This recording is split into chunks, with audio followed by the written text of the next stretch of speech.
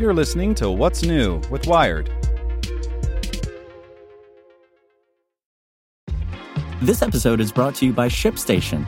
You know, some things take a lot of work, like sending little robots to far-off distant planets. And just as that's challenging, so too is running a successful e-commerce business, especially when there's so much to do. So I want to introduce you all to ShipStation.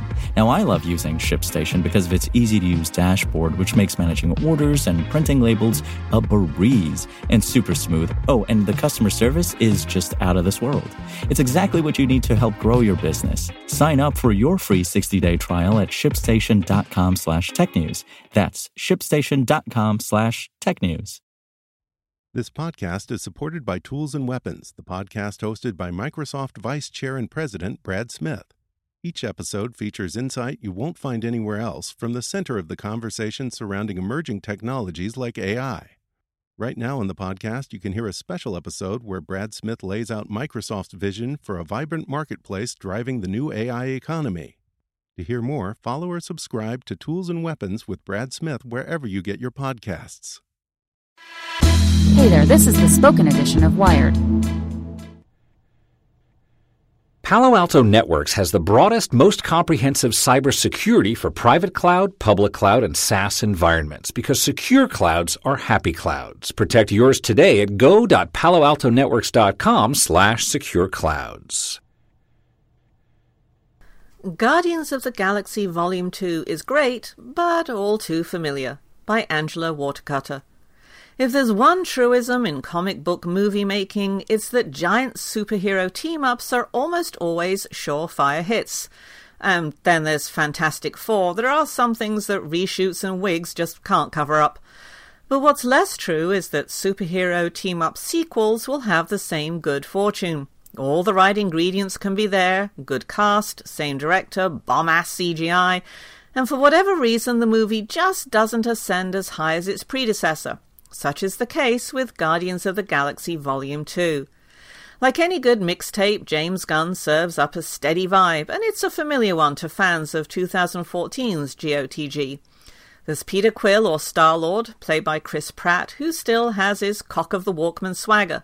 Gamora, Zoe Saldana, continues to kick ass and thwart Quill's advances. Drax, Dave Bautista, has perfected being the living embodiment of big dumb fun, and Rocket, voiced by Bradley Cooper, managed to maintain a bottomless reserve of dickish rejoinders. The only perceptible difference this time around comes courtesy of Groot. Well, baby Groot. A marble-eyed CGI bundle of emotional manipulation who's been raking in the "aww" since the first trailer dropped.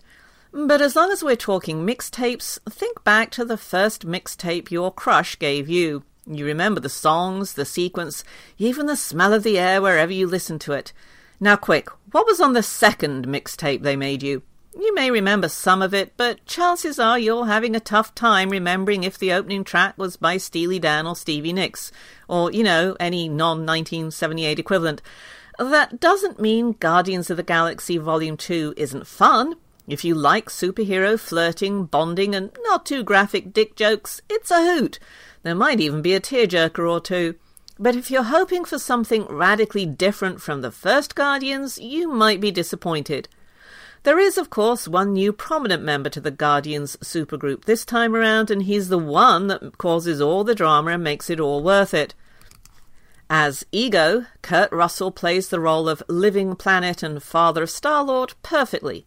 The first film, you remember, focused a lot on Quill not knowing who his father was and simultaneously finding a new family in his fellow Guardians. Side B is Quill meeting Ego, who claims to be his dad and also by his mere presence threatens to break up that family in its infancy.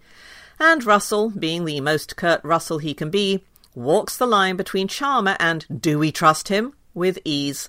In fact, he brings more multidimensionality to Volume 2 than anyone else, to wit, his analysis of the Looking Glass song Brandy, You're a Fine Girl.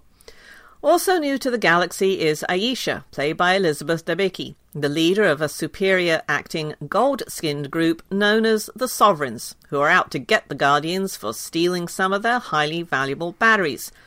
It's her quest for retribution that ultimately brings back fan favourite Yondu, Michael Rooker, whom she sends after the Guardians and who loses favour with his fellow Ravagers for seemingly going soft on Star-Lord, and that leads to the movie's final showdown. Speaking of which, see this movie in 3D if you can, because it's really quite beautiful. Aisha will no doubt also play a large role in the larger Marvel Cinematic Universe, so keep an eye on what she does. All of this adds up to a movie that is no doubt a joy. The humour, even if it is like Drax's laughter feels forced, is there. So is the camaraderie, and stunning visuals, and a super fun soundtrack. There's no reason to think that fans of the last Guardians movie, and Marvel movies in general, won't love it. It just might feel like the second time around the same dance floor. Towards the end of Volume 2, someone, we won't spoil who, gives Star-Lord a new music device. The joke is that it's a Zune. After marvelling that it can hold 300 songs, he scrolls through the menu and, like he did at the end of the last movie, fires up a track. It's Cat Stevens' Father and Son. Peter Quill, like Marvel, like James Gunn, like this movie itself, knows how to shut up and play the hits. Hope you enjoyed this spoken edition of Wired News. And if you'd like more, search for Wired Science and Wired Business. Want to learn how you can make smarter decisions with your money? Well, I've got the podcast for you. I'm Sean Piles, and I host NerdWallet's Smart Money Podcast. Our show features our team of nerds, personal finance experts in credit cards, banking, investing, and more. And they'll help you make the most of your money while cutting through the clutter and misinformation in today's world of personal finance. You'll get clarity on strategies to help you build your wealth, invest wisely, shop for financial products, and plan for major life events. Listen to NerdWallet's Smart Money Podcast wherever you get your podcasts.